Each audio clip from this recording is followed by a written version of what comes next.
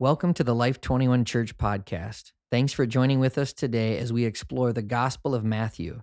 We pray that as you listen, you would come to more fully understand the answer to this age-old question: who is this Jesus?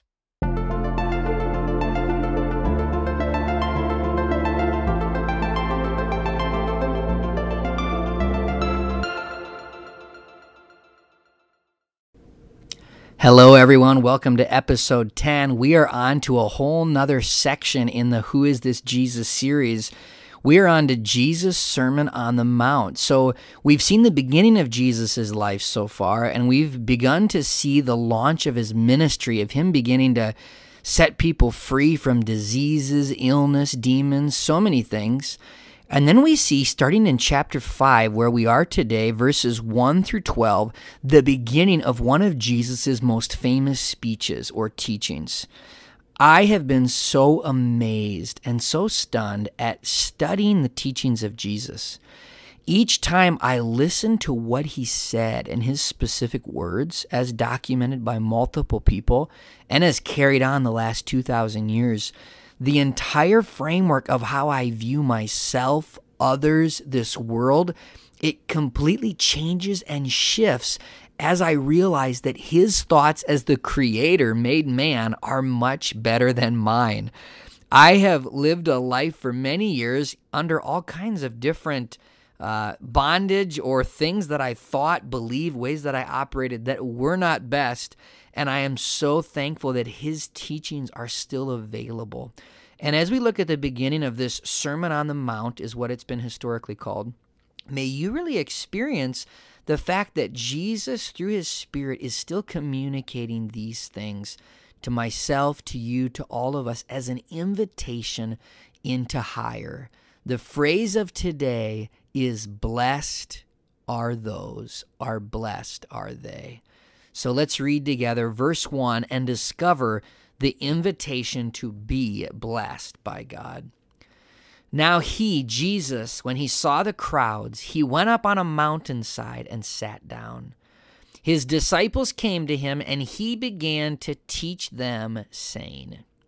Now we heard in the last podcast that Jesus told the disciples, "Follow me, I will make you to be or to become fishers of men." Then he modeled what that looked like by casting the net of God's supernatural, miraculous power, and literally huge crowds began to follow him, to such a degree that when he taught, he needed to go up on a mountainside, even for his physical voice to be able to have the acoustics on a mountainside to be projected over the people so that all could hear.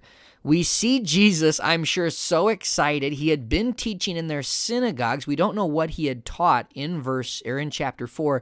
But here in chapter 5, Matthew at least captures this teaching, this mountainside teaching, to a crowd that likely could not fit in the physical synagogue buildings. And this is what he says to them. Blessed, verse 3, blessed are the poor in spirit, for theirs is the kingdom of heaven.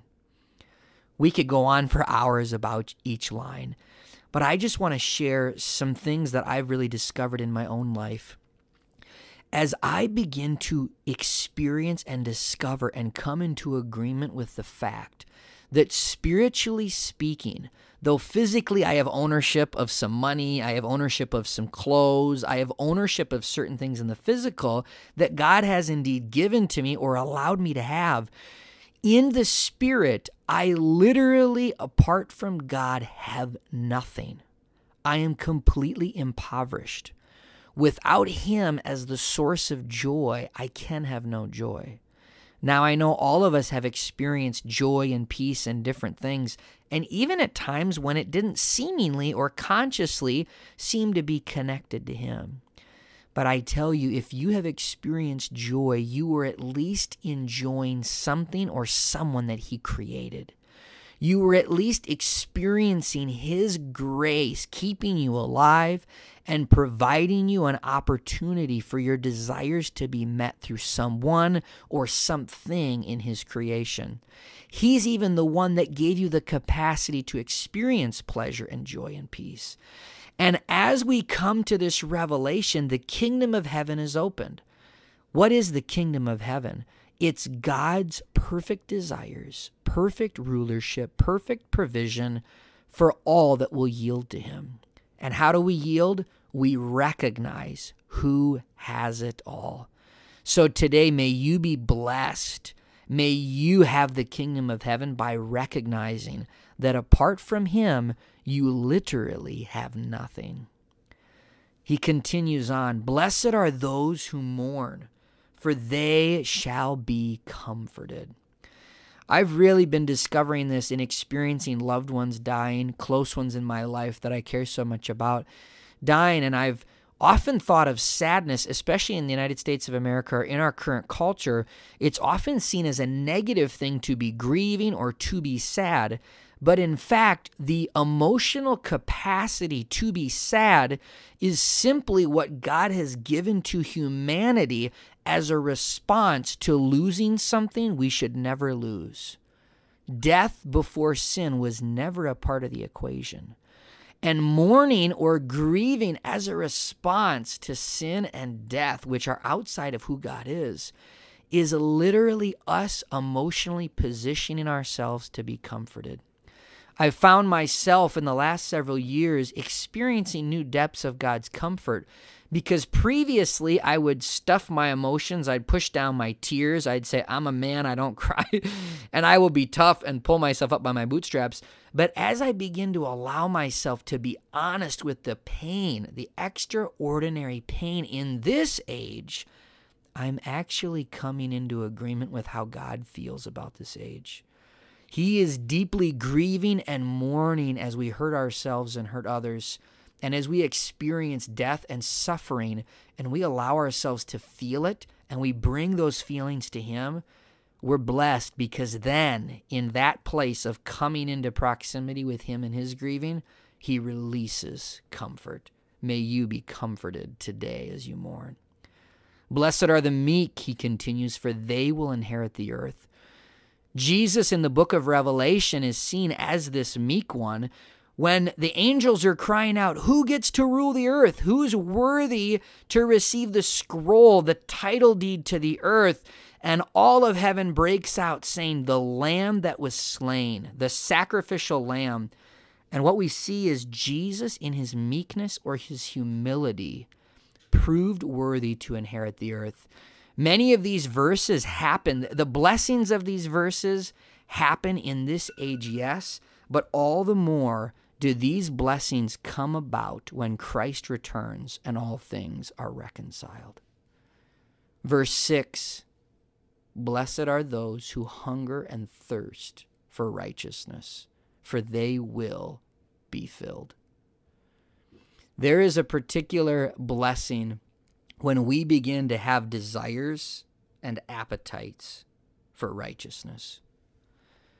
We often think of ourselves more as having a hunger and a thirst for sin, which is often true, and oftentimes we get our fill of it.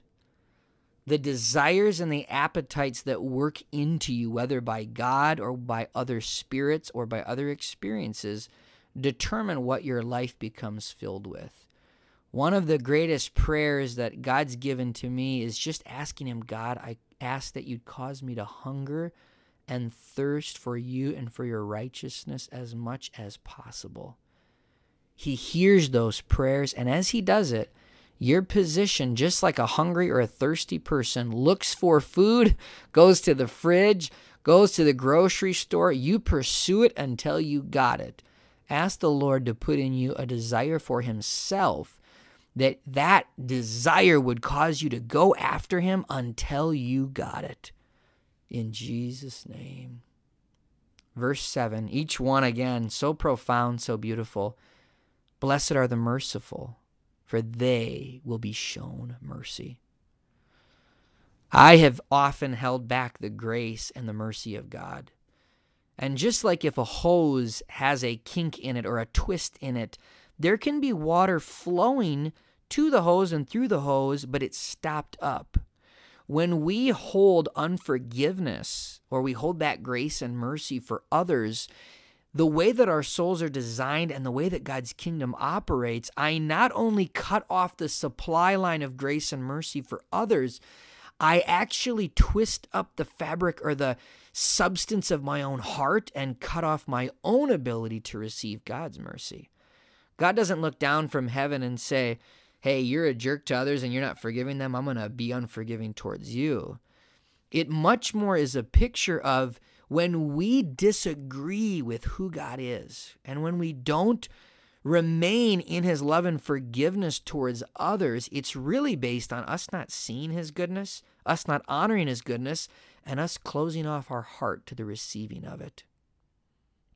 It continues in a similar vein. Verse 8, blessed are the pure in heart, for they will see God. Now, I know and I celebrate the fact that all of us will physically see God at his return. Even Jesus will remain in a physical human body for all of eternity, as we see through the scriptures, and we will get to see God in his glory with also our bodies. But a lot of seeing of God goes much beyond the physical. Before he created the heavens and the earth, he was, he is, and he is to come. And there's a scene of God that happens in our heart by faith in our spirit where we get to see and experience the beauty of who he is. But just like our physical eyes, if we get junk in our physical eyes or our eyes are damaged, we can't see physically. In the same way, impurities in our heart are like dirt over the eyes of our imagination, over the eyes of our heart. So today, there's a real cry in God's heart for us to ask him for purity and for cleansing. The scripture says that he will give you a new heart and a new mind, and that is so that you can see him and who he is. Verse 9 says, blessed are the peacemakers, for they will be called sons of God. There are few things that better describe who God is than peace. Peace is complete stillness and rest, not physical stillness like you don't move at all, but all the static in our minds and in our hearts of fears and anxieties and doubts and unforgiveness, all of it melts in his presence. God, in fact, has never in his mind and his heart entertained or agreed with anything that brought anxiety to him, anything that took away his joy. And he invites us to learn to walk into that way, not only maintaining his thoughts and attitudes within us, but leading other people into peace with God and with each other. And as we do that, God looks down and says, that's my boy, that's my girl. The angels say the same. Wow, that's one of God's kids down there. Healing racial tension, healing tension between genders, healing tension. And even those, the men and women in creation look and say, whoa, there's something special and unique about those people. They bring rest and peace into a fallen world. Verse 10, blessed are those who are persecuted because of righteousness. Theirs is the kingdom of heaven. Verse 11 and 12 kind of fill in this same theme here. Blessed are you when people insult you, persecute you, and falsely say all kinds of evil against you because of me. Rejoice and be glad, because great is your reward in heaven. For in the same way they persecuted the prophets who were before you. Jesus takes us through this beautiful passage, talking about all the blessings that are available for those that are interested. He tells us what the blessings are, what we'll receive, and what qualities we need to receive it. But he ends this section at least by saying, blessed are you if you're persecuted. Why is that? Whenever we pursue any of these character qualities and the blessings that come from them, we are pursuing God. And in a world that's rejected God, in a world that's led by Satan's influence, as we saw in Jesus' temptations in an earlier podcast, we open ourselves up to be resisted, not even because of us and how we're living. Jesus says that they'll say all kinds of evil things about you because of me. But rejoice. In fact, when you are ever resisted in this age because of man and women's resistance of God, you actually receive a reward for that. The Father looks down and says, thank you for associating with me. Thank you for suffering with me. Thank you for loving even when it's difficult. They persecuted the prophets like that. They persecute you, but thank you for standing with me. I bless you.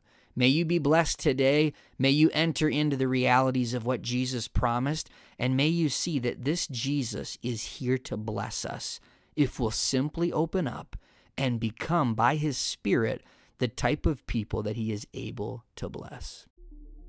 Thanks for joining with us today. May God continue to reveal to you by his Spirit who indeed is this Jesus.